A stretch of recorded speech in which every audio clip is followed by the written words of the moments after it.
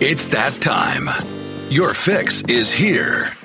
College football is a year-round discussion with these two. Here's JC and Morgan. Mike Morgan of ESPN and JC Sherbert of 24/7 Sports have you covered. Beginning right now. Welcome, everybody. It's another installment of JC and Morgan. JC Sherbert of 24/7 Sports. I am Mike Morgan of ESPN and the SEC Network. Michael Haney will be checking in with us a little bit later on with the Hot Haney 5. He is, of course, in Nashville, JC in the Windy City. I am presently enjoying a little sunshine here in Florida before going back on the road to Charlottesville for Virginia, Miami, which you talk about an interesting what has happened there. The talk in the ACC was the banner quarterback play they were going to have this year, and you look at it top to bottom, DJ Uiagalelei has improved dramatically. Everybody else, not so much. I mean, it just hasn't worked out the way a lot of people thought it would in that conference with quarterback play. One conference that has worked out rather well in quarterback play is the SEC. We'll get into that. We'll get into our SEC spotlight. I mentioned the Hot Haney 5, and there's a couple of things that I've been chomping at the bit to get to and to bat around with you, JC, as it regards to maybe the biggest story in college football this year, and that is the complete turnaround of Tennessee in a span of less than 24 months. So with all that being said, again, JC and Morgan presented by Blue Delta Jeans, BlueDeltaJeans.com for the very best in custom jeans. Check them out, BlueDeltaJeans.com. The gang over there does an outstanding job with their product. They don't do a ton of products. They do a couple, and they do them better than anybody else, BlueDeltaJeans.com. JC, how are you? Doing great. Busy week last week. Had a high school football season, a freshman team season up here and seemed like one thing after another, but happy to get into this week and mix it up with you guys and talk a little college football. Yeah, man. I almost feel like we need to at least talk about what happened a week and a half ago with the Tennessee-Alabama game, because that's kind of the game of the year thus far. And when I think about that game as a whole, just so many thoughts went running through my head. Number one, it's such an uncharacteristically flawed Alabama team. Now, look, when I say flawed, don't get it twisted. They're not bad. They're not even lacking good. They're still very good. But when you got an Alabama team that's among the nation's worst in penalties, when they don't run the ball well, when they make silly mistakes, and at times they just looked overmatched against Josh Heupel and Tennessee's offense, that stood out to me. It's one of the I realize a lot of people tuning in. We got a lot of SEC fans. A lot of people hate Tennessee, just like they hate Alabama, or they hate Florida, they hate Georgia, they hate whoever. I get it. Not everybody is all in on this celebration of Tennessee football, but you can't take away the fact it's a remarkable story. And I couldn't help but think as I was watching that game that, and I've said this before on this podcast, JC, sometimes it's better to be lucky than good. And you and I talk so much about the inexact science of coaching hires, right? We watch and we kind of laugh at people who think they know what a great hire is. And they think they know what a slam dunk hire is and what an awful hire is and what a milquetoast hire is. And you got a lot of ADs that kind of follow the same formula. They hire a search firm, and that search firm spits out a handful of names, and then you go from there. Like, they're all kind of running from the same playbook. The Tennessee situation is so unique because you just got an AD from UCF. Okay, because after the nightmare that was Jeremy Pruitt and Phil Fulmer, like, a lot of changes had to be made. So the changes are made. Then you have a situation, stop the presses, the names that were thrown out there all over Tennessee message boards and everywhere else were many of which were very unrealistic and were never going to take the job at Tennessee, particularly at that time. And so that happens. And so then eventually you go down, and you got an AD who already knows Josh Heupel from his days at UCF. So that's the hire. It couldn't have been a less celebrated hire. It could not have been a less celebrated hire at Tennessee. I mean, there was no anybody that tells you they sat there and did cartwheels over the Josh Heupel hire is lying. They didn't, and I'm not saying they should have. It just look. I know UCF fans. We have a UCF John that gives us our AAC report every week. He's as big a UCF fan as I know. He wasn't wild about Josh Heupel when he was at UCF. There were a lot of people that were not wild about Josh Heupel when he was at UCF. Josh Heupel, remember now, it's a guy that led Oklahoma to a national championship back in 2000 under Bob Stoops. Immediately got into coaching. That's where he wanted to be. He was not a true NFL talent like most great college quarterbacks are. He got fired from his alma mater as the offensive coordinator. I think a lot of people forget that. The last time I met Josh Heupel in person was doing a Missouri game where he was the offensive coordinator under the Barry Odom era. Now, he coached Drew Lock, and Drew Lock put up a lot of numbers, but I don't know if people were raving about the Josh Heupel offense there. He winds up at UCF. He winds up at Tennessee. Hendon Hooker was a quarterback at Virginia Tech. Can't win the starting job. Got COVID in 2020. Was incredibly unimpressive when he was out on the field. Lost the job. Goes to Tennessee. Supposed to be the backup to Joe Milton. Hendon Hooker was never expected to be the guy that was going to turn this thing around in Knoxville. So you've got two guys that were kind of, I don't want to say cast-offs, but they certainly were not prized possessions, if you will, of their respective programs, right? I mean, it just, Hendon Hooker certainly was, we'll get into recruiting, JC, because I want to do a deep dive. I mean, I want to get my scuba tanks, my mask, my wetsuit. I want to do a deep dive on how in the heck this happened, because I think fans watch this and kind of like we've talked about some coaches by like Coach Leipold having success at Kansas, you're going to get a lot of other coaches fired because people are going to say, well, Leipold did it at Kansas. Why can't we do it with this guy? Well, this whole thing is going to get people fired even quicker in the SEC because Tennessee was a dumpster fire. Tennessee was an absolute dumpster fire and has been on and off for 15 years. And here comes Josh Heupel, not exactly a highly coveted coach. Hendon Hooker, not exactly a highly coveted quarterback. They were playing with 60-something scholarships last year. I don't know what the number is this year, JC. I know it's below 85. And yet they are on pace to go to the college football playoff just a couple years later after the Jeremy Pruitt. I don't think debacle is even a strong enough word. It was one of the worst hires in the SEC in my lifetime and yielded negative results on the way out. So I couldn't help think all of this, JC. And I couldn't make any sense of it, but that's what makes it a great story, is the fact that we can't sit here and make sense of it, right? I mean, it's just one of those things you can't predict. Yeah, look, I've never been a Heupel guy. I thought big red flag when Oklahoma punted him. Missouri, they would have games, Mike, where they would put up 70-something points against a team that wasn't very good, but every time they faced a good defense, they had trouble scoring and it left their defense out to dry. I mean, I remember in 2017, before he got the UCF job, he got a lot of praise because they went to Knoxville and hung 50 on Tennessee. They played Florida and hung 45 on them, and that was with Drew Lock and some really good talent at receiver and running back. But, man, they'd run into, I'll give you an example. South Carolina in 2017 went up there in game 2, ran the ball, played defense, beat them 31-13. There were a lot of red flag games like that. And then UCF kind of took a step back during the pandemic year. Here, though, looking back on it, I think it was the genius of Danny White. And I think we got to start talking about him. There's a lot of talk out there about ADs being saviors of athletic programs, and we've had that discussion, right? About It doesn't really matter who your AD is. I mean, it's not, here was the genius of making that decision. They were having a hard time. They interviewed Tony Elliott. He said thanks, but no thanks.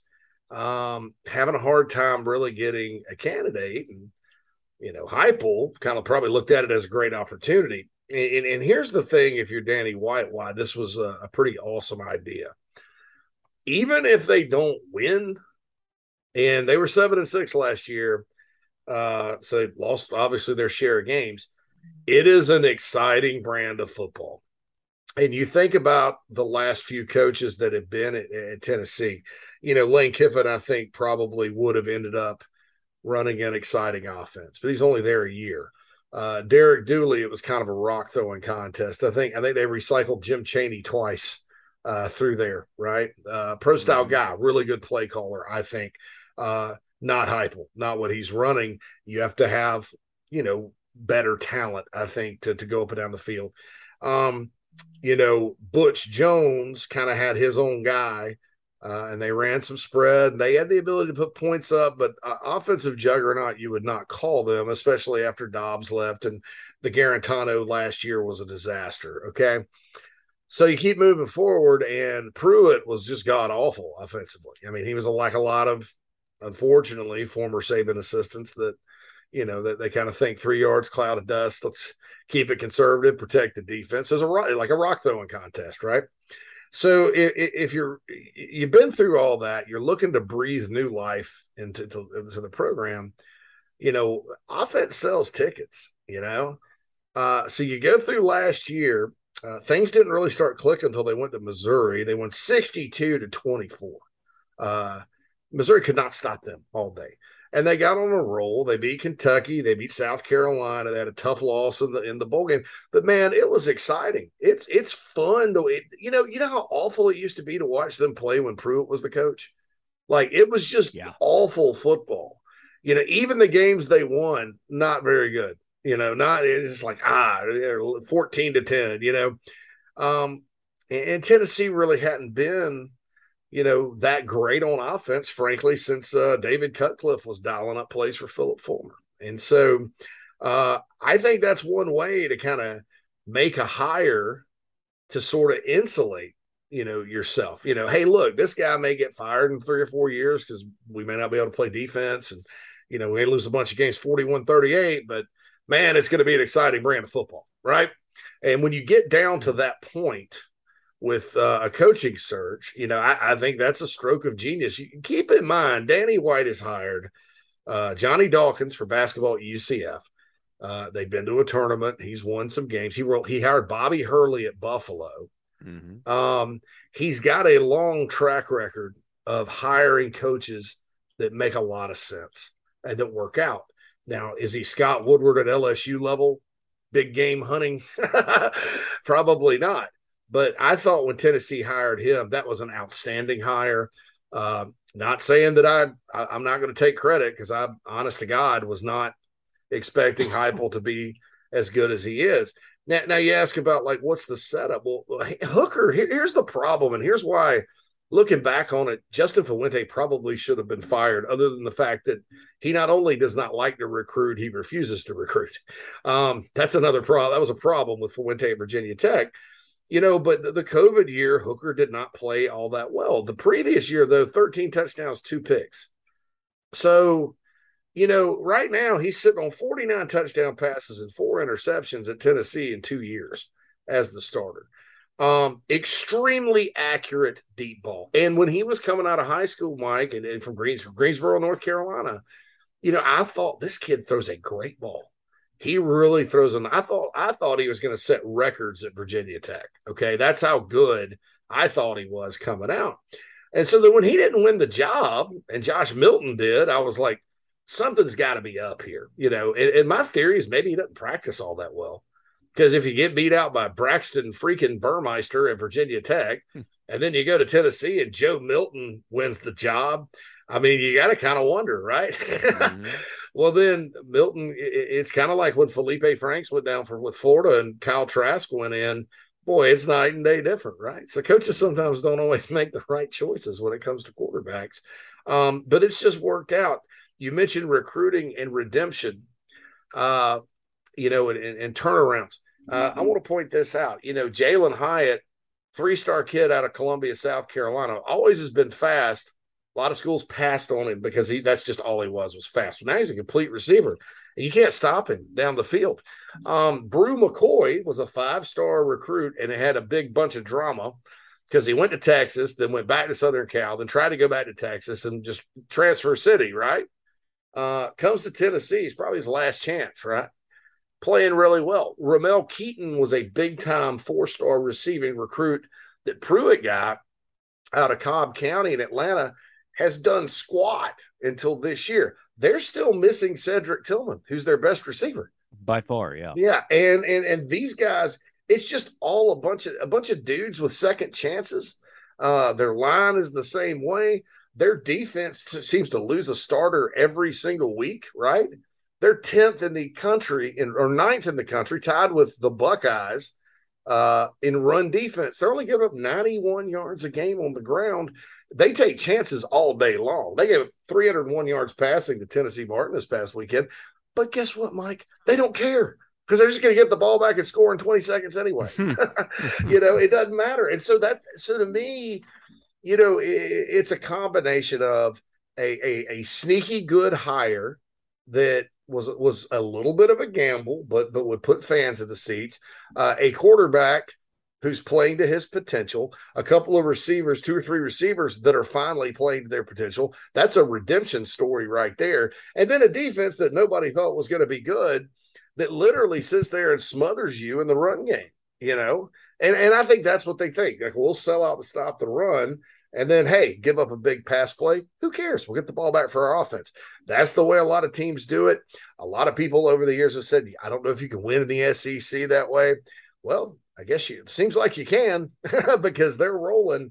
And Alabama didn't have any answers for them defensively. I mean, Alabama just, they could not stop the vertical passing attack. On top of that, Tennessee ran for 180-something yards in the game as well. Their 2 backs, Mike, Jabari Small and Jalen Wright. Wright's out of North Carolina. It was kind of they took a lot of good running backs that year, and he was like the 4th guy. Well, he's turned out to be the best one, and then they're smaller guys that hit the hole hard. When you line up, they got good vision, that kind of thing. Of course, Hooker runs it several times a game, I think 14 against Bama. It's just hard to stop, especially when they're going that fast. You almost get physically sick thinking about having to play defense against that thing. So it's a big combo of things and just something that's worked out. And frankly, I have a lot of friends that are Tennessee fans, dear friends. I've never been one, but I'm happy for them right now because they've been through a lot of crap the last 13 years. And to see them playing well and in the conversation just on a personal level, to me, is cool. Well, that was a moment that was 15 years in the making. To the crowd electric, to tear down the goalposts, throw it in the river.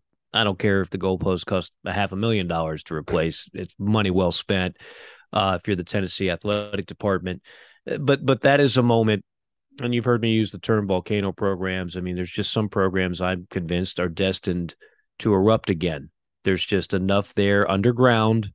There's enough lava just waiting to shoot out. Now, sometimes it takes 100 years, like Mount St. Helens in Washington State, to do that. But more often than not, when I say volcano programs, I don't think you're going to be down much more than 10 before it pops up. This is a program that's won multiple national championships, too many SEC championships to remember the exact amount, and not all of that great history was that long ago. The fan base has always been there. They own the entire state. I mean, they don't share that thing with anybody. There's a lot there. And to see it mismanaged to the degree that it was, through multiple ADs, multiple coaches, multiple everything. I will say this, the couple things. I agree with you on Danny White. Danny White has a great track record of hires. I don't think Danny White hires Josh Heupel unless he had a relationship with him at UCF. I mean, Josh Heupel just would not be on Tennessee's radar. And there'd be so much backlash, even the name, like, we can do better than Josh Heupel. What are you talking about? So it just wouldn't have been on his radar. Doesn't mean that Danny White isn't doing an outstanding job. He is. But the happenstance of I was at UCF when this guy, I liked him. I know they weren't the Scott Frost results, but I think he could do some good stuff. And if nothing else, he's a safe hire. That's kind of the way I looked at Josh Heupel. Like Josh Heupel isn't going to do anything to embarrass your program. He does have some acumen, offensive play calling. Like you said, they play an exciting brand of ball. And if you're going to go through which most people thought would be a rebuild over a period of years. I mean, there were people saying that Tennessee is going to be a 5-year rebuild. They've done it in 2. And it's more than just a rebuild. The stuff that they're competing in, we'll see how they do against Georgia, blah blah blah. But it's unheard of what's happened. And furthermore, I think it gives people hope. I think people look at the Tennessee story, like even if you hate Tennessee and you say, well, hell, after all they've been through, if they can do it, program XYZ, particularly in the SEC, who, we've talked about, there's always feels like that pecking order and those 7 programs that always have a distinct advantage over the other 7. And, pretty soon it's going to be 9 that have an advantage over the rest. Like this is counter to all of that because there was so many things against it. And when you looked at the roster, like what were you really excited about? Even coming into this year, like again, Cedric Tillman, all SEC receiver. Okay. Hendon Hooker showed promise. I mean, he showed good stuff. He didn't show the stuff that he's showing this year. The other thing is, and I've talked about this before, sometimes it works, sometimes it doesn't work. A coach has the ability to evolve and develop just like players do. The little wrinkles that Josh is running now where the wide receivers are lined up way outside the numbers and that's not exactly what he was doing at, say, Missouri. You're right. I mean, so offensive coordinators, they are dogs that you can teach new tricks. Like you don't have the same offense and run it for 15 years when everybody else evolves. You're like, no, this is what I've been doing. And if it ain't broke, don't fit. Well, it's broke, so you better fix it. He has evolved. And great coaches, there is some learning on the job. There is some development within the context of what you do. So all this happened in less than 2 years. And I just think it's an amazing story. And that is, to my bigger theme, this is a season of redemption. Tennessee, redemption. Heupel, redemption. Go back and read what people were saying about that hire when it was made, the Josh Heupel hire. I know they lost this week to Alabama. They always do. It's an awful matchup. But Mike Leach, redemption. How many people said his offense will never work in the SEC? It's working. It doesn't work against Alabama for whatever reason. It's working against everybody else. And they play D and they run. Shane Beamer. Okay. Go back and read what a lot of people said about that hire. Shane Beamer just picked up another win as an underdog. They're sitting there at 5-2 with Missouri and Vandy coming up. They could easily be 7-2 in year 2 of Beamer ball. And he didn't exactly inherit a great situation.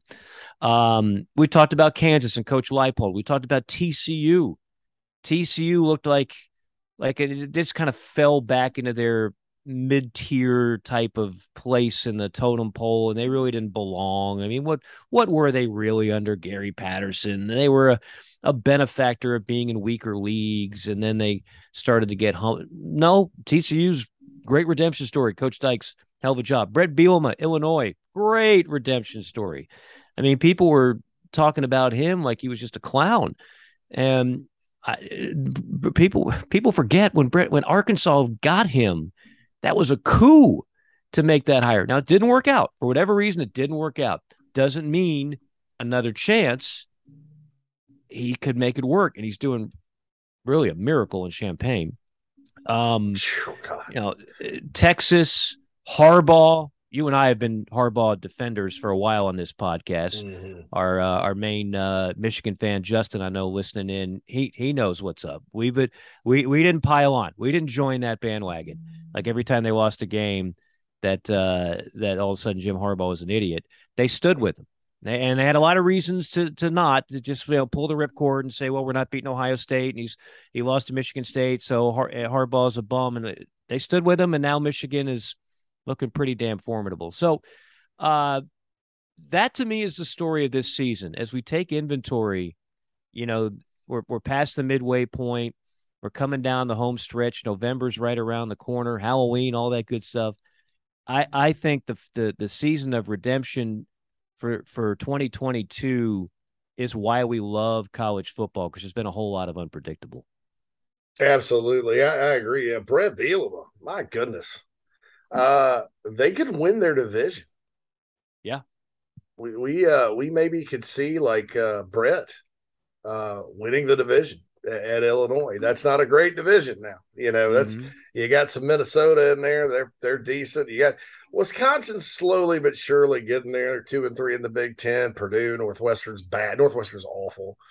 Heck, the Illini could end up winning it. So and they're in the catbird seat right now. They go to Nebraska this weekend, but he's doing it just like he did at Wisconsin. They run the ball, they stop the run. They play a very physical brand of football. And, that program at Illinois, I mean, that they still get beat on recruits in their state a lot. Because you got Notre Dame that's kind of the team in Chicago. Northwestern siphoned some guys off.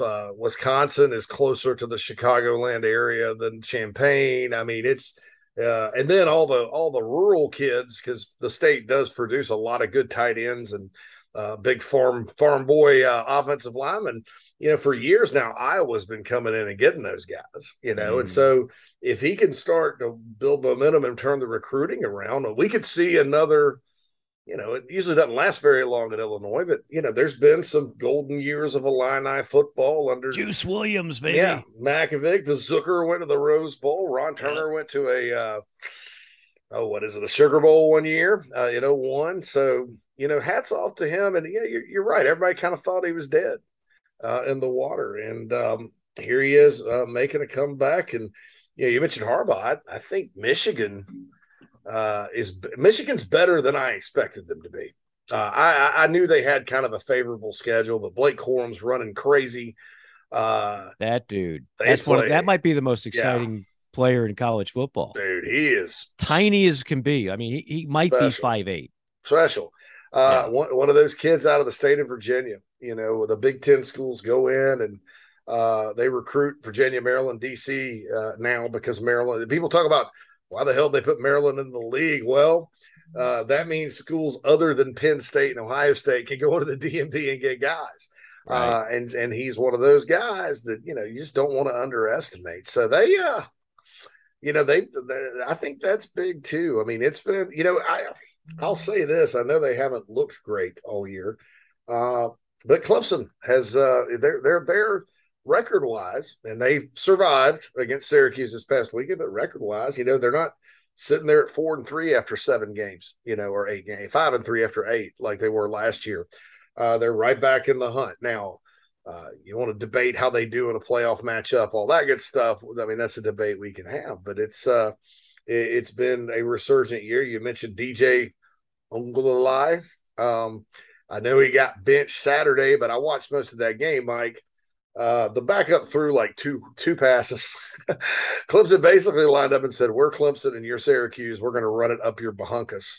And they came back and won the game, and some favorable calls by the ACC crew in that one. But Clemson came back and won. So I think you're right. I think this has been a redemption type of year, and I hope it continues, because I kind of like to see it. And it's not just Alabama, because they lost the championship game last year, coming back and beating everybody's tail.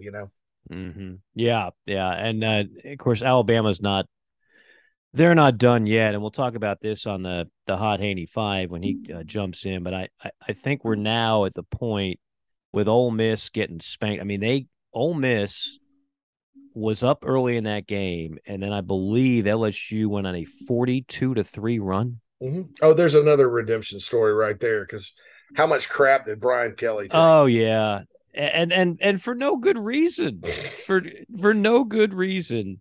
Did Brian? There's just some people. Again, I mean, I've got to the point where I can read the psychology of a lot of fans, and sometimes the criticism is semi justified or whatever, and fans are being fans and emotional and fanatic, and that's what we love about it. But there's some people that just simply do not like Brian Kelly, and they if they find a window to tee off on him, doesn't have to be justifiable.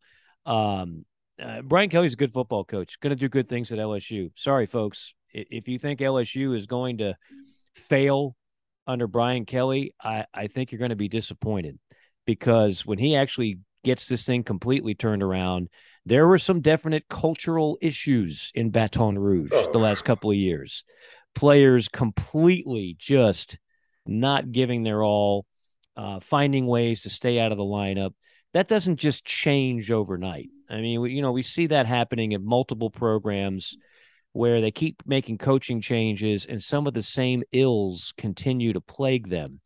That tells you that it's in those walls, and it's not just one man that causes it, and it's not one man that's going to fix it overnight. But yeah, LSU is going to be fine. But where I was going with that is that I've no disrespect to Ole Miss, but I still have thought that schedule was backloaded and that they were eventually going to start slipping. Mm-hmm. That might have been step one of the slippage. And to me, you've got 4 teams that are clearly above the rest in the Southeastern Conference. So whether the SEC gets 2 teams in the playoff or 3 teams, they're not getting 4. I know it's a nice little hypothetical. But I think that I think we're starting to separate pretenders, contenders now. Now that we're about a week away, less than, from the month of November, we know who's really good and who's just okay good. Like there's clearly in the Georgia-Tennessee game, hopefully it's just as epic as Tennessee-Alabama was. Hopefully LSU-Alabama is an epic game. I mean, you got both those games on the same day. What a Saturday. What a Saturday. Not to mention Kentucky-Tennessee coming up. So wanted to get those things out there. Those are for me the overall feel. This past weekend, I mean, it wasn't anything compared to the week before. This past weekend was nice. Had some good matchups, had some good games, but not necessarily the type of finishes and top 25 matchups that we had 2 weeks ago. So, with all that being said, we welcome in the third member of the party from somewhere in the Music City. He has been concocting music and Hot Haney Fives all over a span of many, many hours in the lab. He's Michael Haney. Michael, how are you? I'm doing great. How are you, gentlemen? Very good. Yeah. How's things been going? I feel like I just showed up to the party. I got a 12er for us. Sit down and crack them open and kind of catch up on old times. See how if you bring a 12er, what does Michael Haney bring to the party? What's the 12er? I'm bringing some beast. Oh, now, all right. So come on. Wait a minute. Hold on, because the beast, is it Milwaukee's best or Old Milwaukee? Milwaukee's best. Milwaukee's best. Yes. Okay. I'm glad we're in agreement, because one time somebody's like, I got some beast, and it was Old Milwaukee, and I literally thought I was drinking battery acid. Yeah. I hate Old Milwaukee. Love Milwaukee. I will. I haven't done it in 20 years, but if I had to, I would drink Milwaukee's best. Yeah. There you go. But I try to keep it simple. If I could, I know craft beer is not everybody's palate, but a Bud Light, a Miller Lite, something like that for everybody. All right. That's kind of the rule of thumb. But if I'm going off the reservation a little bit, I might go some Wicked Weed. Pernicious. Okay. Is one of my favorites. So there you go. And I have a partnership with Steel Hands Brewing out of Columbia, South Carolina. You can't get them outside of the state of South Carolina, except at their little location in North Carolina right now. So a little plug. I expect to be sent a 12-pack of that. Ship that over. I'll give the address. I know a guy. You know a guy who knows a guy. JC, what are you bringing to the this shindig? I like just regular old golden colored American beer. I usually use another term for that, but I know this is a family show, so I like Miller Lite quite a bit. Bud Light every now and then. And since the pandemic, I'm gonna get made fun of. I know. I've been drinking a lot of White Claw. There's nothing wrong with White Claw. It has its time and place, man. There's nothing. Okay. You're in a safe space here. There were no sports. We sat around. It was my first winter in Chicago. And so, I didn't really know even what date it was because there was no baseball or basketball to say, hey, spring is here. And plus, it was 30 degrees. So basically, a lot of days would just sit around and drink and watch concerts on YouTube. And, but then once it turned warm, my beer would get warm on me and it kind of sort of made me sick. So I wanted something I could drink with ice. A friend of ours drinks beer with ice. I'm just not there yet in my life. So I switched to White Claw, swore I'd switch back, but haven't yet. Yeah. Can we rewind just a second? You have a friend that drinks beer with ice in it. Is that what you said? He sits at the bar. His name's Tommy. I have him in my phone as Tommy Laughs His Butt Off. Actually, I use another term, but it's a family show because he'll just sit there and he wears this shirt, because he goes to Thailand every couple of months or for a month at a time. I don't know what he's doing over there, but fine. He's kind of a retired guy. And he'll just sit there and laugh at everything you say. He's like, and he has a little ice with his Miller High Life. So Tommy's a witch when he's not at the bar. Champagne of beers, yeah. And so he's probably flying a broomstick or whatever since Halloween. But yeah, so he puts ice in his beer. I can't do it, man. I like it ice cold. I don't like it warm. So I needed a solution. Obviously, Tommy Ice Beer sounds like a character in a Scorsese movie. It sounds like a rejected Goodfellas guy. She's like, "Yes, you're going to go see that Tommy Ice Beer." You got Tommy 2 times. I'm going to go get the papers, and then you got Tommy Ice Beer. He puts ice in his beer. I'm going Modelo, fellas. I'm going off the grid here. I'm going to bring you some Modelo. I'm going to bring you some limes, refreshing. Sometimes you want a little darker beer. Go Negro Modelo.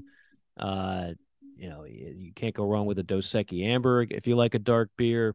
I don't know who serves it anymore, but Newcastle, very underrated beer as well. Yeah, Newcastle's all right, Mike. I could have predicted you would say Modelo. Oh, huge Modelo guy. Huge, either regular or Negro. Hey, you guys know Mike Morgan? Yeah. Huge Modelo guy. Huge Modelo guy, that guy. I think I owed Mike some beer at one point. I think that's what I had to buy. That's it. I think I have some inside information on that one. I do remember that. Yes, I do remember that. Yeah. So, okay. Now that I have successfully derailed the show, gentlemen. Thanks, Mike. Thanks, Haney. Thanks, Haney. Back in the radio days, this was called, and that's been a Michael Haney left turn. That was a left turn. Back on the road. That's a good left turn, though, because college football fans typically drink beer. Everybody has an opinion on beer. Some more passionate about it. I'm not the guy that's going to be like, "Oh, your beer sucks." To each their own. Yeah. To each their own. I'm not trying to change your habits. Don't try to change mine. Yeah. The nicest way to say that you don't like something that somebody else really likes, it's just not my thing. Just not my thing, man. Just not my thing. You do you. It's all good. Yeah. It's all good. All right. So I caught the just the tail end of what you were saying there, Mike, and I believe that it might help lead into the first question of the Hot Haney 5, discussing the 4 teams in the SEC. You guys ready for a Hot Haney 5? Man, I've been ready. I was born ready. Born ready. All right. So, with that being said, what I heard you dropping in there at the end about 4 SEC teams getting in the playoff, let's just discuss overall where things are with the SEC. It's been Alabama, now Georgia with a national championship. Tennessee's burst onto the scene this year. LSU, huge win over Ole Miss this weekend, not just winning, but just absolutely dominating the Rebels after the first quarter, really. But gentlemen, do we now, from that first week, loss to FSU to now what Brian Kelly has been able to put on the field here, the excitement level in Baton Rouge has risen. The loss to Tennessee stung, but life is anew. Do we have a fourth team in the SEC now? Is it a Big Four in the SEC now, and not instead of a top 2? Well, if they control their own destiny, I mean, the question is, are they going to be like Auburn last year? Remember Auburn got that big win at Arkansas and controlled their own destiny, and then we saw what happened. First year coach, that's my question on LSU, but maybe they're certainly a good football team, I think. I think Georgia and Tennessee have clearly separated, setting up that blockbuster matchup in a couple of weeks. And then I think, look, I'm still not selling Alabama because a loss like that, in so many ways, we've seen it so many times. That's Nick Saban's rallying call. Like that's the get your head out of your you know what and get it together now. Because if you don't, you just found out reality is you'll lose a game. And they're a flawed team. I'm not saying they're national championship good, but I still think they're in the Final Four of the SEC. And then I think it's LSU. Jaden Daniels now is proving that he's not just a scrambler. I mean, he's making all the passes as well. Is he the best quarterback that Brian Kelly has had? I mean, he had a couple good ones at Notre Dame. Who had Tommy? Well, wait a minute. Who was We had good? Brady at Quinn. Brady is dynamic. No, Brady Quinn was Weiss. Brady, that's right, Brady. There was no overlap there. Yeah, Everett Golson was the one that led him to the championship. Yeah, not Jane's that great. better than Everett. Who was the Deshaun Kaiser? I guess was drafted high. I mean, maybe he is. Maybe you bring up a good point. I mean, I love Jaden Daniels. I thought it would take a little while, and I thought the Tennessee game was very disappointing. But I figured, and Brian Kelly mentioned this, he was going to have an adjustment period with the new system. So I think I think he's coming on. Yeah, I'd never thought of that question, but now that you bring it up, he might be. And again, it's part and parcel to the question. Well, why do you leave Notre Dame for LSU? Because he's going to have better talent at LSU, and he just is. And he's no longer if and when they get back to a playoff scenario like he did at Notre Dame, he's no longer going to have to look to the other side of the field and say, boy, I wish I had that. Like, we're good, but we're just not to that level. And that was the story in a nutshell, the Brian Kelly Notre Dame era. That's not going to be the case at LSU. When he has it going, they're going to have elite talent, and there'll be other Jaden Daniel type recruits. Of course, he was a transfer, but they'll get actual recruits out of high school like that. They've always got wideouts. They've always got freakish athletes on defense. I mean, that's just a given. And then you add Brian Kelly's, acumen coaching. I think that's going to happen. The only other team that still intrigues me, and it's always easy after a loss to just, write them off. I still think Mississippi State can be dangerous. I still would not want to play them. They still have Georgia at home. They still have Ole Miss. Like that. I'm not saying they're not going to make Atlanta, but they're up there. They're right there close. And then there's other teams that, and for that matter, South Carolina is now close and Kentucky is close. We can start putting aside Texas A&M, which some of us did earlier. I mean, Auburn, Missouri, we kind of know who's out of the mix, but I think that's a solid top four. And then I think there's a couple that are right there on the fringe. All right. And, just with Mike Leach, I love Mike Leach, by the way. But he's that guy that you're right, Mike. He's a dangerous coach. He can coach a team up and get you on any Saturday, but he's also very capable of coaching a team and do an absolute turd. Not saying catching Alabama off of a tough loss is any shame, because Alabama pissed off after losing that is gonna, that's a situation. But losing the way that they did at LSU, a couple of losses that they have this year, you're just like, you've said it already this year with Mississippi State. They're a really good team. You like them, but then they'll burn you. That's been Mike's. Like, everybody agrees, he gets the most out of these programs that he coaches. If you go back Washington State, if you go back Texas Tech, he rewrites the record books on offense and he wins a lot of games. But then there's always that inexplicable loss. But look, he's not the only coach that you could say that about.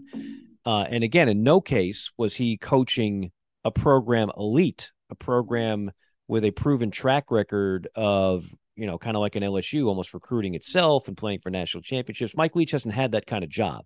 So these other programs, like a Mississippi State, you're going to have losses. Like, you're not going 11-1, 12-0. I don't care how brilliant a coach you are. For whatever reason, we use this term in basketball all the time. Such and such team doesn't match up well with such and such team. We don't use that in football for whatever reason.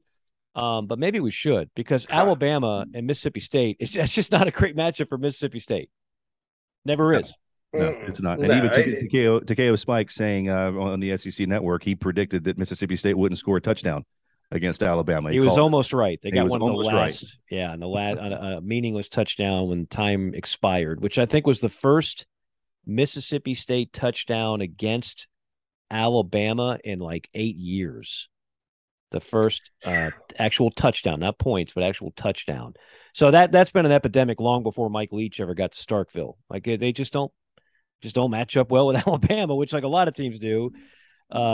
And then you add to the fact that you knew they were going to be full of piss and vinegar coming off the loss to Tennessee. Yeah, and some people think like because it's all part of that like air raid coaching tree, and Mike Leach is the godfather, and I know that Josh Heupel played quarterback for Mike Leach at Oklahoma in 1999, so that's something that to consider there.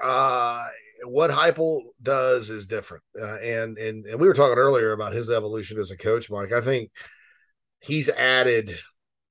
They still do a lot of the same stuff Leach does, but he's added so much from the Briles coaching. I know I hammer this Briles coaching tree thing, but Jeff Lebby was with him at UCF, and that's when the evolution sort of started.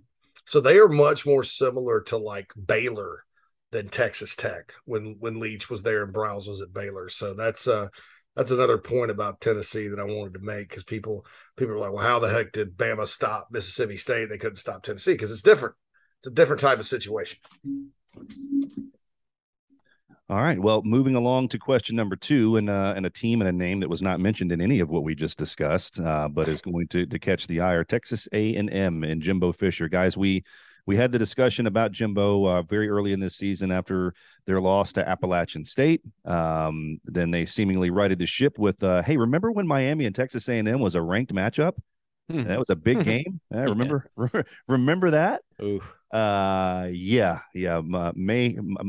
How things change very, very quickly. I don't think anything underscores just how much college football is a week-to-week sport than the trajectory of those two programs since the beginning of the season. But the gentleman, South Carolina, Mike, you mentioned there that South Carolina is now that team that's close, that's kind of right there. The game really wasn't as close as the 30-24 final score, would seem to indicate. Gamecocks made it harder on themselves towards the end. But my goodness, guys, Jimbo Fisher, again, we haven't had a full-on discussion about him since week 2 or 3, but it's pretty bad. It's pretty bad where he is right now, locked into an $86 million contract for the Aggies, guaranteed. There's nothing that anybody can do about it. I know people think that he's going to get fired. He's probably not, but gentlemen, he hasn't scored over 24 points as an offensive coordinator, hasn't had his team score over 24 points. They haven't done very well against the last 9 FBS opponents that they played. This is going back even to last year for Jimbo Fisher. Just your overall thoughts on where things stand in Aggie land and how can they get better with Jimbo at the helm? It's shocking how inept they are on offense. And I'm going to give a boring answer as to the biggest culprit, but sometimes the boring answer is the most correct one. They have no offensive line. I think at one point they had like 4 freshmen blocking. Now, I'm not saying that's the only issue. Play calling, this still falls at Jimbo's doorstep, whether it's play calling, whether it's the talent, whether it's the execution, whether it's the sloppiness. That's all part of being a head coach. So you can't run away from it. You can't escape any of that. But they just don't look like a physically imposing team. They have got, like, again, I think A-Chain's going to be a running back in the NFL for 10 years. Anais Smith, when he's in the lineup, is a weapon. They lost the Weidermeyer kid. He left early and then I think went undrafted. I'm not even sure if he's on an NFL roster right now.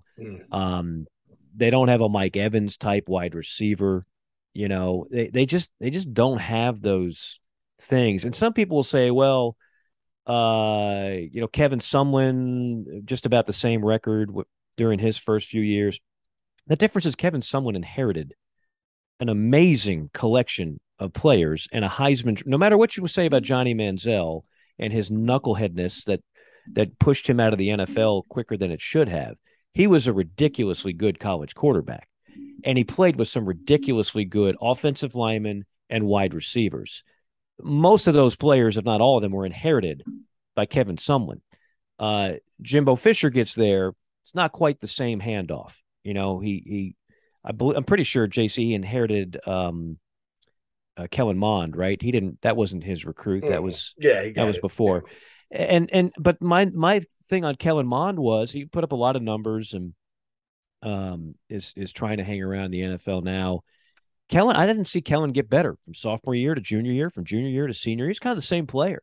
So the criticism that can't be avoided if you're Jimbo is you go back to Florida State, and outside of the 2 years of Jameis Winston, who clearly was a very talented college quarterback, where has the incredibly innovative and brilliant offense been? You know, what is it? And so that's going to be discussed the entire offseason. He's not going to get fired, nor should he be fired. But he's going to have to start changing things up. That is for sure, because that just does not look like what you bargained for when you got him. And it's not like everybody wanted him, right? Big Game Hunter wanted him too now. Let's not forget that. Big Game Hunter wanted him at LSU. It's not like just Texas A&M went rogue and said, we see something that nobody else does. Jimbo could have had his pick of a lot of jobs. So apparently he impresses a lot of people, but it just has not gone according to plan at all in College Station. Yeah, look, I watched obviously the whole A&M South Carolina game this past weekend. One thing I'll say in watching them in that game and others this year is you hit the nail on the head, Mike. I mean, against the Gamecocks, they were already beat up front, and they had to start true freshmen out there. In this league, it's just like Kentucky. Everybody kept talking about going to the South Carolina Kentucky game. Well, they'll just line up in the Wildcat and run over the Gamecocks. Well, their offensive line's not like what it was. They played better against Mississippi State, but Kentucky's had better O-line. And that's solved not only through recruiting, Mike, but like it's solved over the course of time. You can't just go on either line of scrimmage and say, we got all these 5 stars, we'll be fine. It takes time up front. And then quarterback, I think, has been a bit disappointing. Haynes King, and this is the criticism that gets said, because Jimbo's talking about how his starter, Max Johnson's out. Well, Haynes King was your starter last year before he went out. Mm-hmm.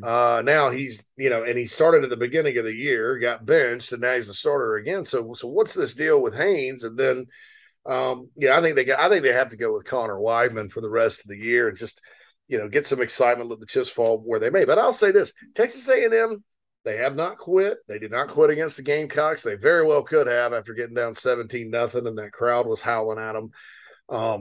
They've been opportunistic in certain games this year, particularly Bama, which they lost, and then Arkansas, which they won. It's never good to lose to App State at home, but they did. But I think, a lot of the criticism comes for 3 things with Jimbo Fisher. I think number one is the contract, obviously. What's the old saying? To whom much is given, much is expected. Mm-hmm. I think people focus on the end at Florida State a lot with him, and it did not end well. He got out, and they had a losing record, whatever. I think the recruiting rankings and the fact that, hey, this is year 5, you have recruited in the top 10 most years. Why is this team struggling? Why is it so young? But I think what's happened sometimes is he's hitting like the 5th year wall. And this happens probably normally in like year 3 or 4, because the new coach comes in, the old coach gets fired because they're underachieving, but old coach is kind of recruited pretty well. They just need time for those guys to get better. So he inherits some players. And that was good enough to win 9, win 8, and then go 9-1 and almost make the playoff in 2020. Well, then last year they slipped back. And had they not beaten Alabama last year, I think there'd have been a lot more red flags coming in. But you beat Alabama, plus you had the number 1 class in the country. Everybody forgives you, but they're expecting too much out of these young guys too soon for them. Mm-hmm. And I think that's part of it. And I think a lot of coaches, you look at their records, if they're given past their 5th or 6th year, all of a sudden it turns. Now, at Florida State, let's see, what was it? Well, it was his 3, 4, 5. He won a championship in his 4th year with Jameis and went to the playoff in year 5. Didn't do better than 10-3 the rest of the time. So, and then he was out. So if you're kind of a little nervous about his trajectory and what happens in a program that he, builds, you may be a little worried. But I think that some of it, if you really kind of look at the way A&M's playing, yes, it's not up to their standard. No, it's not what we're used to. But I think the kids play hard, and I think the future's bright if he'll fix some things. The big question I had going in with him was his pro-style offense. It's what? It's Texas A&M. That means they are in the state of Texas. Think about the offenses at the high school level in that state, and then everybody else's offense on the college level in that state. A&M sort of a throwback, mm-hmm. And frankly, they got rid of Mike Sherman and replaced him with Kevin Sumlin because of that. They needed a guy that would really push the envelope like every other school in that state as it's relative to your recruiting base. So, maybe it's time for him to give up the play calling and go hire a great OC and see if he can start rolling. I would just say 2 last things before we close this subject out. Number one, Jimbo Fisher can always walk down the halls after losses and adversity and just kind of look at you without even saying it. But the look would say, last time I checked, you guys haven't done any better with somebody not named me in a long, long time. That's why I'm here. That's why you paid me a lot of money, because you weren't competing for national championships 10 years ago, 20 years ago, 30 years ago, 40 years ago. So it ain't all on me. That's what Jimbo, I think, kind of has deep. Every coach has a little bit of that cockiness. It's how you say it and how you filter it that differs from one coach to the next. But I'm sure that's part of it. And number 2, just so we're clear that, this is not a Jimbo bash fest. If you were to tell me 2 years from now that Texas A&M would be in the SEC championship game, you know what? I would say I wouldn't be shocked. Nah, wouldn't be surprised. That front they have, it's going to be ridiculous, all right? Young, even if half of them are a bust, right? Look how even huge those guys are. Look at those guys. You're like, wow, these guys are freshmen, and they don't always play their best assignment-wise. They bust some. That's why they're not good at run defense. But once it clicks, it's going to click. It's going to click in a big way, and you'll see, in my opinion, the return of the wrecking crew out in College Station in a big way. Yeah. All right, guys, moving on to question number 3. And, a coach that has an offensive mind that could be in high demand is a guy named Hugh Freeze. Liberty, only 1 loss this season, a 1-point loss to Wake Forest. They blew the doors off of a BYU team who earlier in the season knocked off Baylor. It was a top 25 team. BYU's fallen on some hard times here over the last month, though. Notre Dame, Arkansas, and now Liberty wrapping up 3 consecutive losses for the Cougars. But gentlemen, I just want to ask you right now, is Hugh Freeze coaching at Liberty next season, or is he going to be a guy that will be in high demand and take one of these 6 open positions that we have in college football at the moment? I think he's going to be in high demand, and I think whether it's the SEC or not, someone's going to hire him. Most fan bases and administrations really don't care a whole lot about your personal life, which was the back end of that whole when everything went up in smoke in Oxford.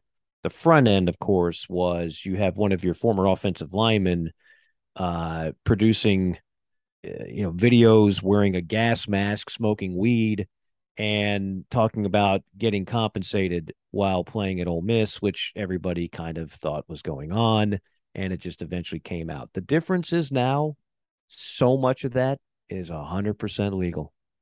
I mean, all that stuff that was going on in Oxford, under Hugh Freeze that put them behind the 8 ball, that put them on probation, is now legal.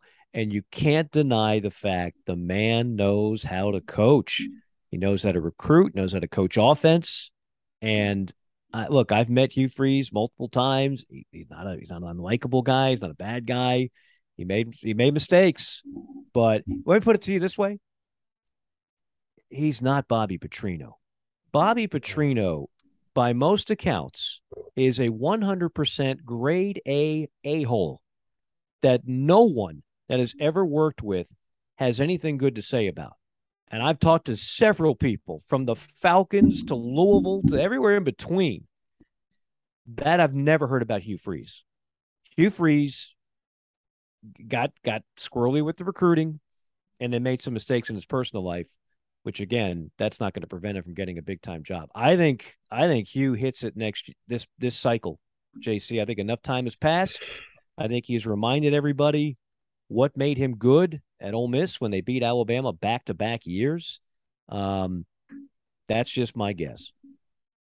If I'm Auburn University, man, unless there's some kind of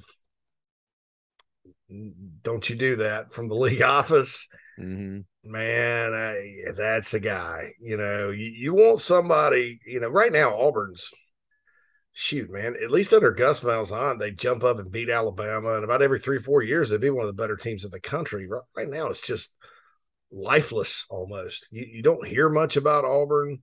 You don't hear much about them in recruiting. They kind of go out there and lose to the teams they should lose to. I mean, it needs to be excitement, right?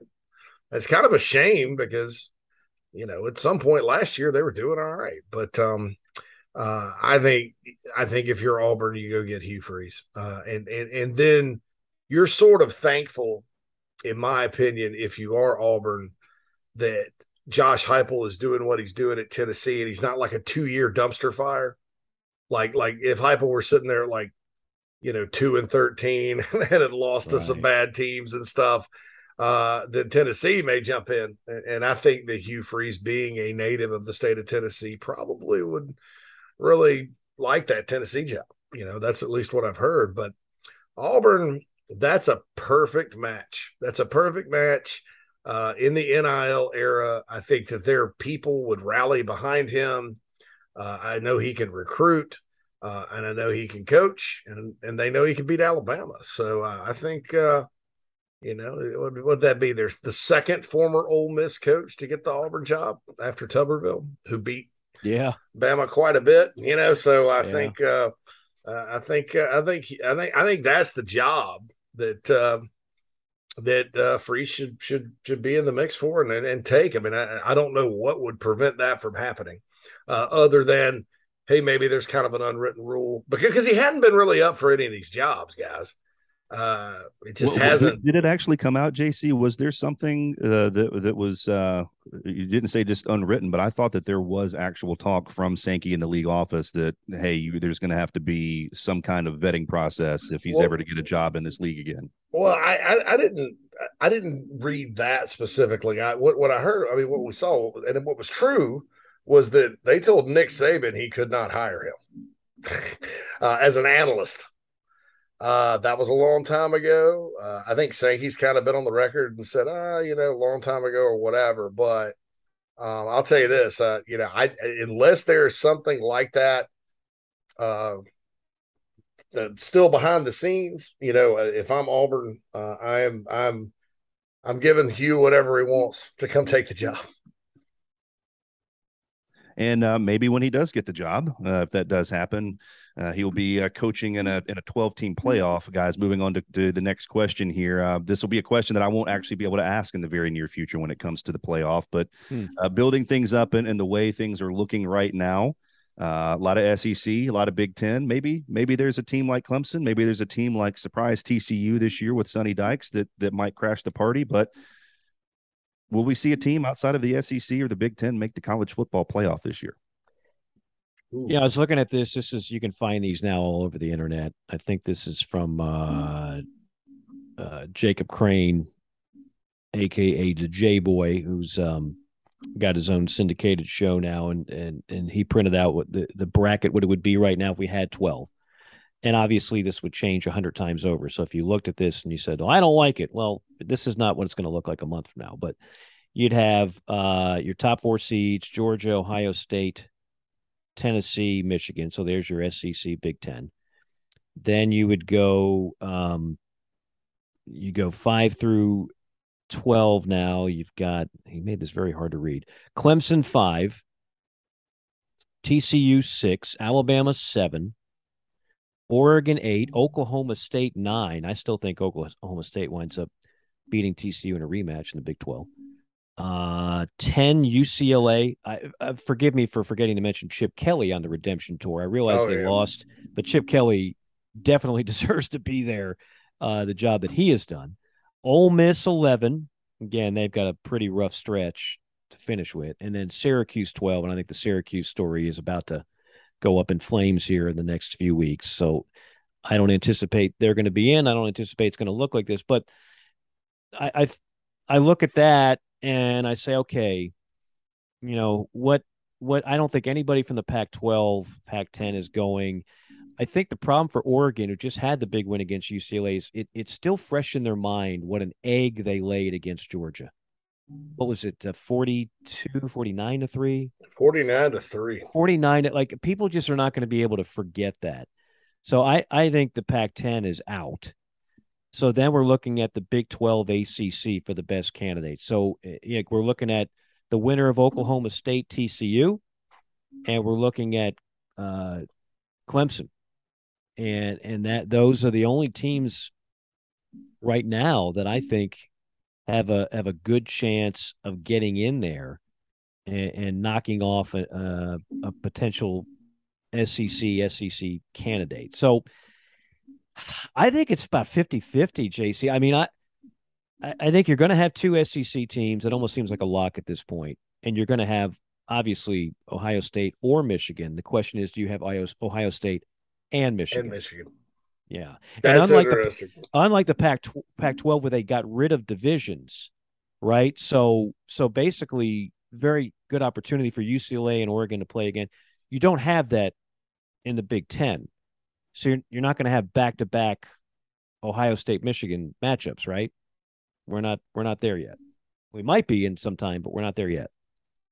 Right. No, that's when everybody abolishes the divisions. And by the way, Bruce Feldman reported today, Big Ten is keeping the divisional format until USC and UCLA join the league, and then they're going to reassess. But is what happens when there's the game, Michigan, Ohio State, and then you're going to play the next week, right?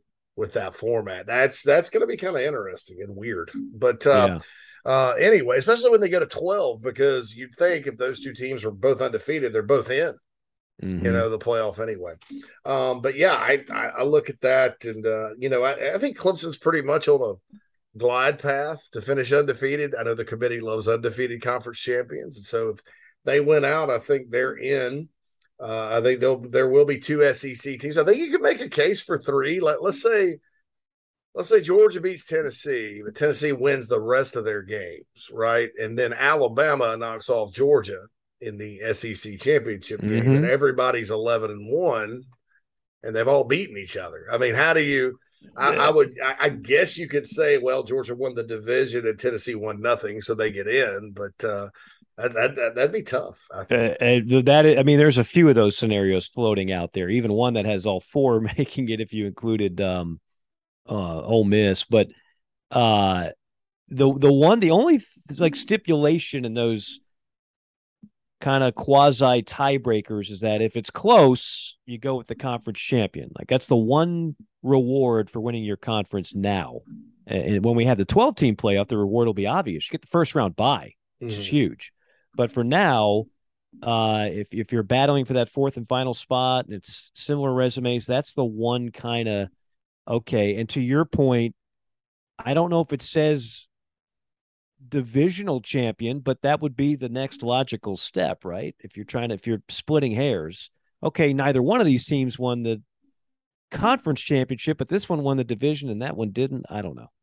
I still think it's going to be 2 SEC teams. at least Michigan, Ohio State. And then the big question is going to be number 4.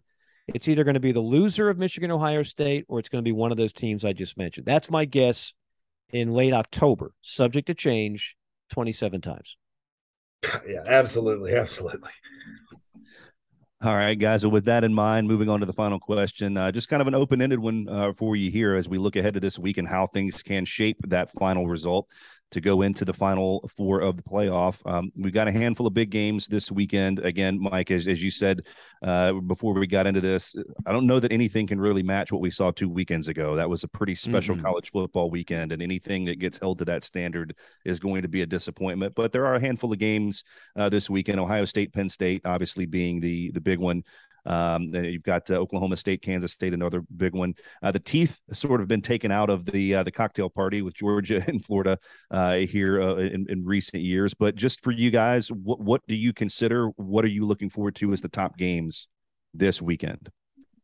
By the way, that Georgia, did anybody see the Georgia-Florida line?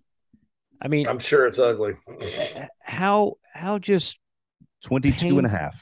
Yeah, how painful does that have to be to like there was a time where like Florida was dominating that rivalry. And I think I heard a stat earlier today that 5 of the last 7 Florida coaches won their first ever matchup in the cocktail party. So it wasn't all Spurrier and Urban. It's like McElwain, Muschamp, Zook. Like, you didn't have to be a great coach to beat Georgia. That's the way that rivalry was going. In Zucker's first year, he gave Georgia their only loss of the season and knocked them out of the national championship. Yeah. How about that? The Zucker. Was that David Green, David Pollock? That was the Green and Pollock 0-2. That team, really good team. They had a lot of right down to the wire games, and they just kept winning. Larry Munson was still doing play-by-play. I was living in Georgia at the time. And they went and ended up playing Arkansas in the SEC championship, blowing them away, and then beat Florida State pretty good in the Sugar Bowl. But had they not lost that one, or had we had a playoff, Mark Richt, that they were probably the best team in the country when all was said and done. Would they have upset Miami like Ohio State did? I don't know. But in a 14 playoff, that team, I think, had a lot of destiny. But yeah, that game that one year, Mike, it wasn't a 3:30 kickoff on CBS. It was a ESPN at night, and I think Florida had a big pick 6, and the Zucker got the win, 20-13. Zucker got the win. I would just say in a less than great slate of games, Kentucky, Tennessee intrigues me. By the way, I think Fowler and Herbstreit are calling that game, which goes to show you like. I mean, Tennessee's a brand name, but it's also like the major storyline. This is what I'll say about that game in terms of Kentucky, who I think a lot of people are still trying to get a feel on right now. Mark Stoops and his defensive coordinators and Brad White, like they do, even when they lose a game against a better team, they do as good a job as turning it into their kind of game as anybody out there. In other words, if anybody is going to slow Tennessee down in terms of number of possessions, once they get the ball, it's pretty hard to do a whole lot about it unless your defense is just outstanding on that given night. But what they're so good at is that they control time of possession. They'll grind out drives, and they'll make sure you don't get the ball that much on offense.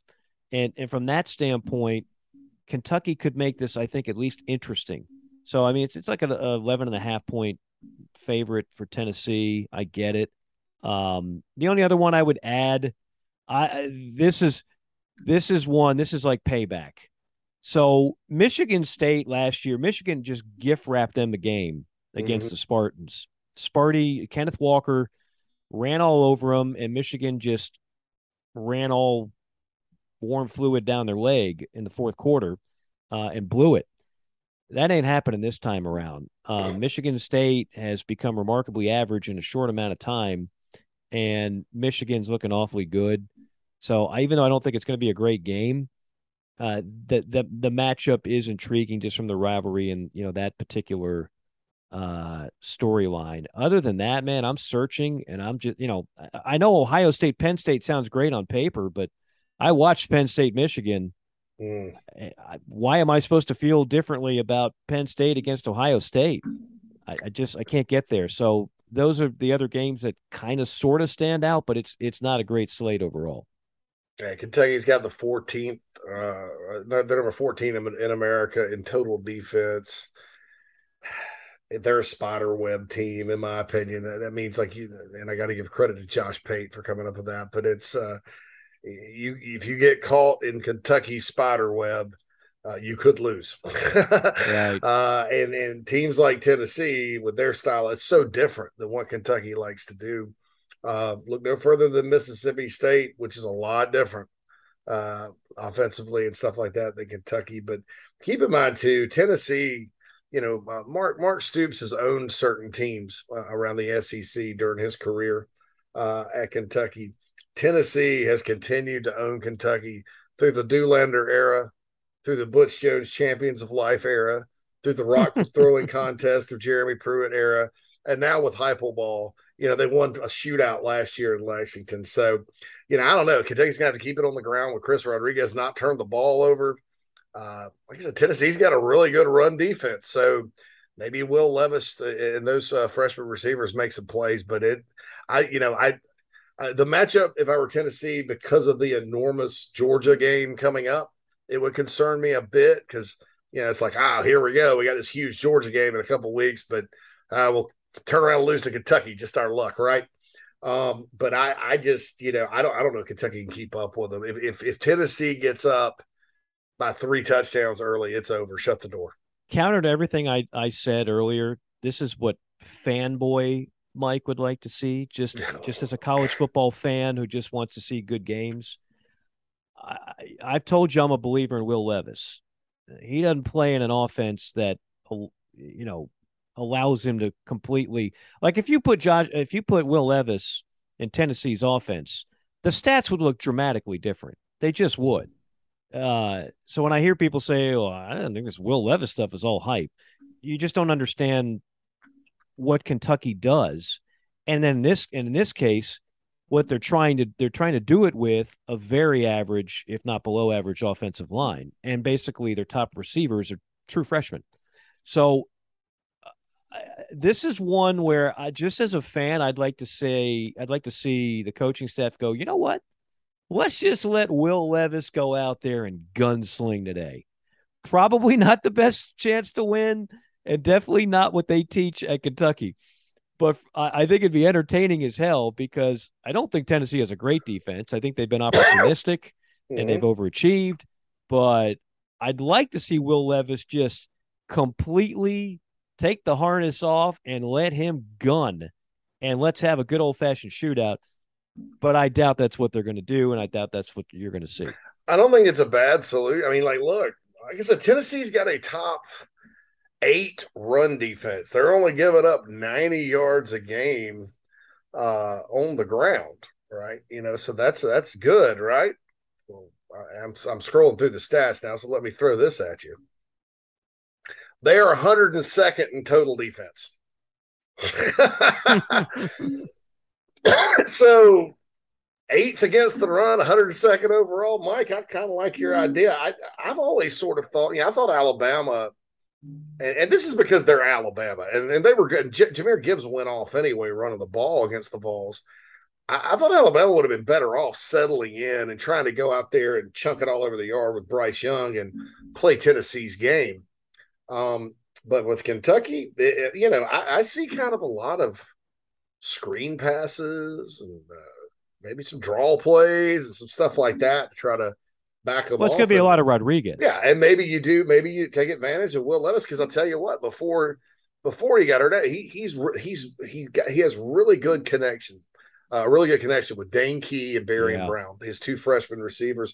And those guys are explosive and can make plays. So that is kind of the chess match there, if you will, gentlemen, I think is very, very intriguing. All right. Well, that's going to wrap it up for the Hot Haney 5. And guys, you just want to continue this conversation into an SEC spotlight? I think we can do that. I do want to say on the Georgia-Florida conversation, do you know the closest margin of victory for either team in the last decade? In this game, it's Georgia by 3 back in 2013. The Bulldogs won 23-20. Since then, we've seen Florida win 38-20, 27-3, 24-10. Georgia win 42-7, 36-17. The next closest score in the last decade was a few years ago in 2019 when it was 24-17 Georgia. Then we saw Florida win 44-28, and then last year's 34-7 for the Bulldogs, which was the beginning of the end for Dan Mullen down in Gainesville. So it's kind of crazy to think about this game for as big of a rivalry as it is. We've seen it nearly even over this time period, but the closest margin of victory, just 3 points for the Bulldogs. 2013 too was Muschamp's 4-8 year where they lost to Georgia Southern at home. Yeah, that was the nail in the coffin. Yeah. I would just say this, and you're going to hear this if you watch the game on CBS because you hear the stat every year. The team that rushes for more yards wins like 90% of the time, whatever. Look, we all know running the football is important. It's a good thing, but I'm going to tell you right now, so many of those rushing yards have come by the team that was leading in the fourth quarter because their quarterback was better. And then what did they do? They ran clock, and they ran the ball, and they finished with more yards. When Florida had the breakout Kyle Trask year, and he could throw to Kyle Pitts all over the place, and Kadarius Toney, Georgia couldn't stop it. They couldn't stop that offense primarily throwing the football. Georgia, more often than not recently, has had the better quarterback in this game. The Kyle Trask year was standing. And in this particular season, again, with all the hype on Anthony Richardson, Stetson Bennett is a better college quarterback at this stage of the game. And he will likely outplay Florida in terms of passing the football.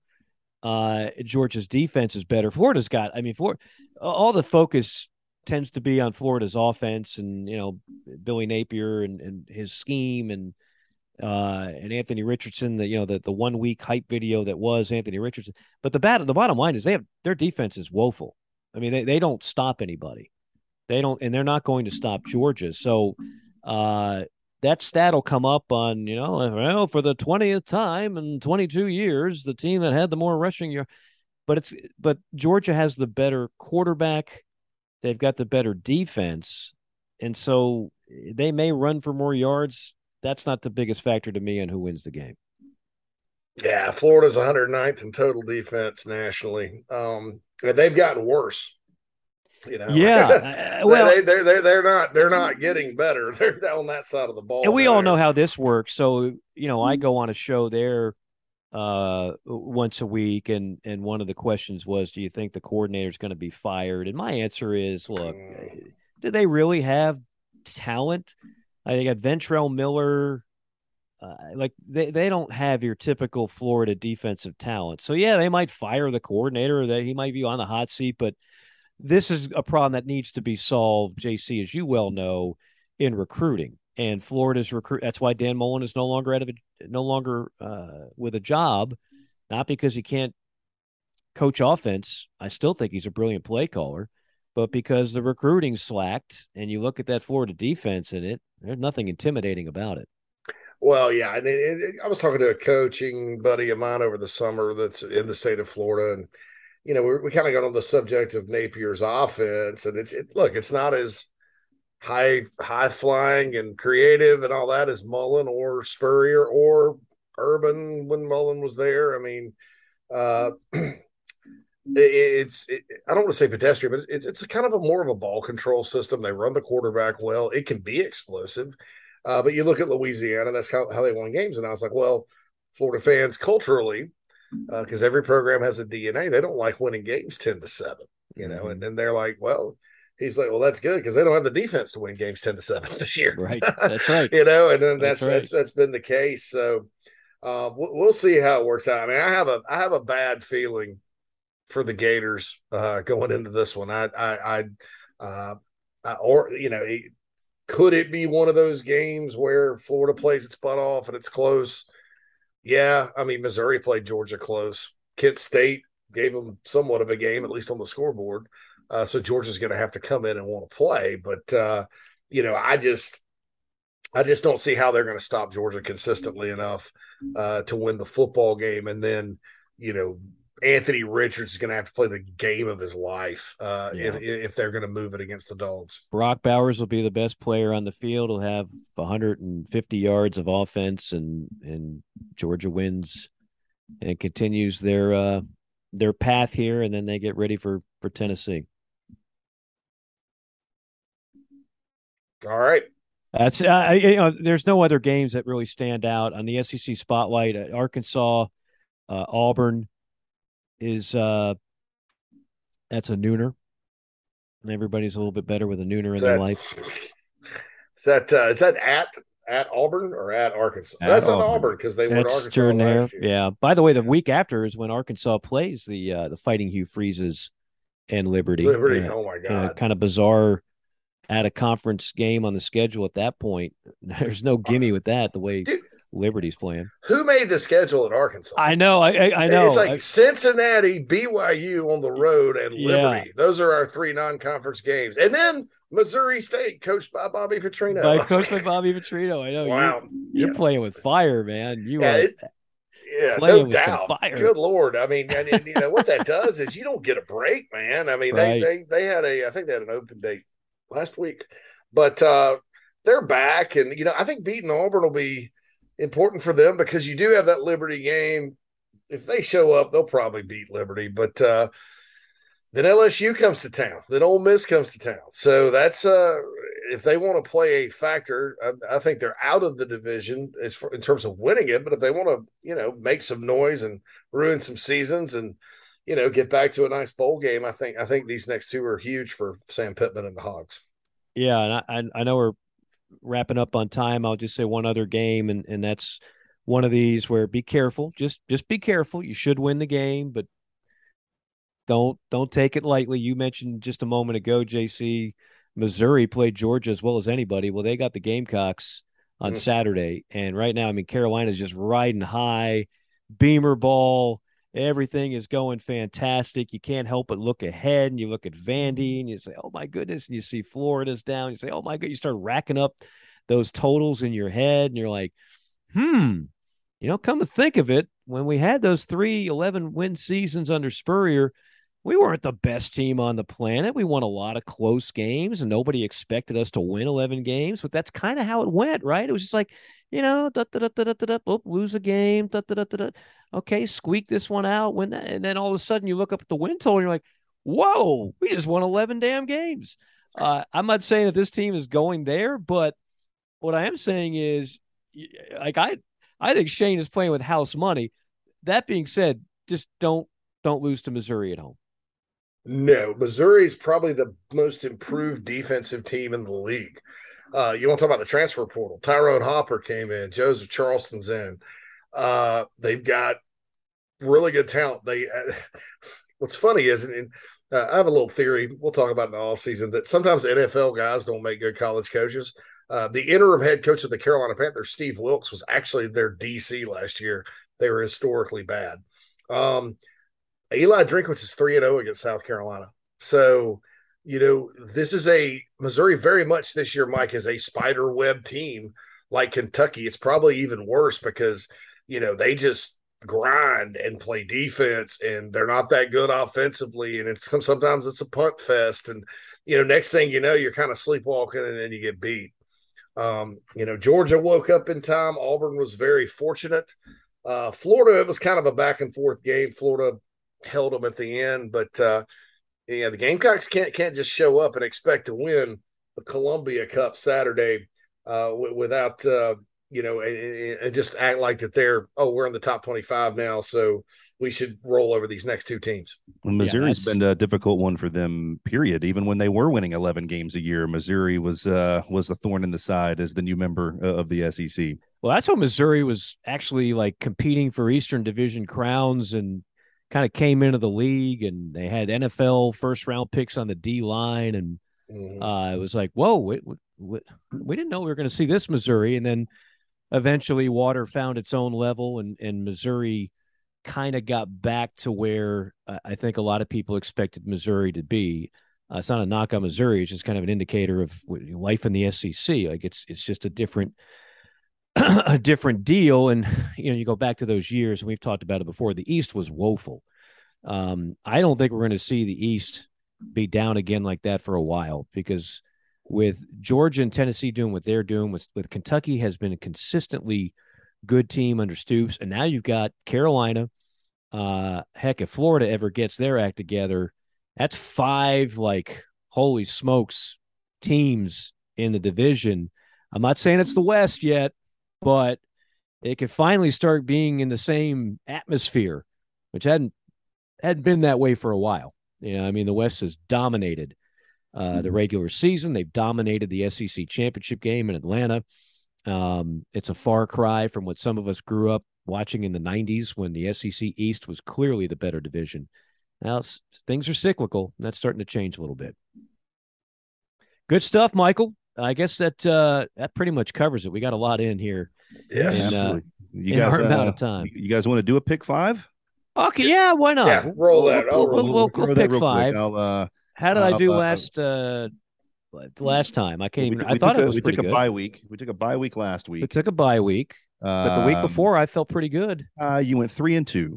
So that's 3 straight winning weeks. Yep, 3 straight winning weeks. JC, you went 1-4. For your dignity, I will not your overall record for the season. 6-19. I think it's 6-19 now. Yeah. That's it. That's Man, it. You're 1 win away from being the guy when Gene Chizik got hired at Auburn, and he was all pissed off. 5-19. 5-19. That's classic Auburn fan. Yes, that's where things are. All right, guys, but we will blow through these really quickly. I just go with your gut, okay? Yep. Ohio State, Penn State, Bucks on the road, 16.5-point favorites. I will tell you this one stat, and I have to use it because I found it and I thought it was great. Ohio State's the first Big Ten team since 1903 to put up 45+ points in 6 consecutive games. Buckeyes, 16.5. That's another nooner, so you don't have like a white out at night in Happy Valley. I have no doubt Ohio State wins the game. You know what? Just because that number got inflated to I'm a little uncomfortable laying that many points. I'll take Penn State to cover, and that is all. Okay. I'm going with Ohio State to cover because Penn State disappointed me against Michigan, so I'm mad at them. All right. Understandable. I'm just going to start picking games that way because obviously, if I put any thought into it, guys, I'm going to be wrong. If you put too much thought, it's it's time for the petty pick of the week with there we go. I like their uniform colors. Let's beautiful. Pick them. That's how you win March Madness. All right, a big Big 12 matchup: Oklahoma State, Kansas State. The Cowboys on the road against the Wildcats. Basically, a pick 'em. It is 1 point to Kansas State. Actually, excuse me, 1.5. I got that wrong. 1.5 to Kansas State at home. Staying with my team. I'm staying with the Cowpokes. I'm staying with the former mullet, the former 40-year-old man, Mike Gundy. I'll go K-State in a close one. All right. The Kentucky-Tennessee game that we were talking about just a few minutes ago, the Volunteers, 12.5-point home favorites at night in Neyland. Go ahead, JC. I need 2 seconds to chop this one up. That line's very interesting, but it may be a sucker bet, but I'm going with Tennessee to cover and win.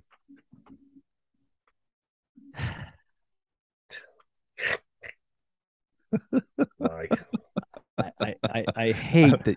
I've known you 18 years, Mike, and I know this is a listening medium for you out there listening to this and tuning into this podcast. The face that Mike Morgan makes when he's just, again, we are the only show Priceless. Crazy enough to let someone pick the games that we have to pick for us, and with no lead time, nothing. That's why I'm proud of whatever success I've had in this thing. Give me Tennessee. I hope I'm wrong. I hope Kentucky can make a game of it, but I just don't know. All right. I think you're going to be right on that one. Okay. You're going to be right on that one. Let's stay in the SEC, the one you were wary of making Gamecock fans just say, hey, hold on now. Gamecocks, though, 5-point home favorites in an afternoon kickoff against Missouri, 4:00 kick time, by the way. JC? I'm going to go with the Gamecocks, but I think it's going to be like a 7 to 10 point win. For them, Missouri's got a really, like I said, tough defense. South Carolina still has a lot of issues on offense that I don't think they can fix until the offseason, if that makes sense. Um, but it's a home game at Williams-Brice. This team's playing with confidence. They got momentum. Shane Beamer has done a good job of leading this group and getting them to rebound and focus on things. And Marshawn Lloyd's running the ball really well too. So I think Missouri is going to be a tough out, but I think the Gamecocks will end up winning it, and everybody will breathe the sigh of relief until the next week when they go to Nashville. Yeah, give me Marshawn Lloyd, 25 carries, 140 on the ground. Do what you need to do. Make a little statement in the process, and win it by a touchdown. All right, survive in advance. That's the way the Gamecocks have been making it happen here during this season. All right, last one here, and this one's a shout out to one of our loyal listeners here. Big game in the American. Number 20, Cincinnati on the road against the UCF Knights. Cincinnati, a 1-point favorite on the road. Yeah, by the way, UCF John very distraught about a disappointing loss. We need to do a deep dive next week on Willie Fritz of Tulane. What's going on over there? Because that's one of the best stories in college football that nobody's talking about. They are in the American, but nobody talks about Tulane like ever. This is a program that was like holding a bake sale 15 years ago just to keep football around, because there were people that were running the administration are like, we don't really need football. It's expensive and it's just such a hassle. What'd you say that line was again? Bearcats by 1. In Orlando? In Orlando, 2:30 kick. In the bounce house. Oh, give me over unders 56, if that makes any difference to you. Yeah, not really. Give me the Knights turning it around, bouncing in the bounce house, responding under adversity. Cincinnati's been good again. Good story there. They lose their coach, doesn't matter. I'll take UCF. Going to UCF. Going to UCF as well. Only because Orlando is fun. And I don't like Cincinnati chili. Yeah, it's overrated. Skyline. Yeah. Been there, done that. Hurts my overrated. Stomach. Yeah. All right. Well, there we go, gentlemen. Best of luck to you. Awesome. Great stuff as always, guys. Thanks again to Blue Delta, BlueDeltaJeans.com for all their help in the festivities. And we look forward to being back with you next week. For JC, for Michael Haney, Mike Morgan saying so long. We'll see you next time on JC and Morgan.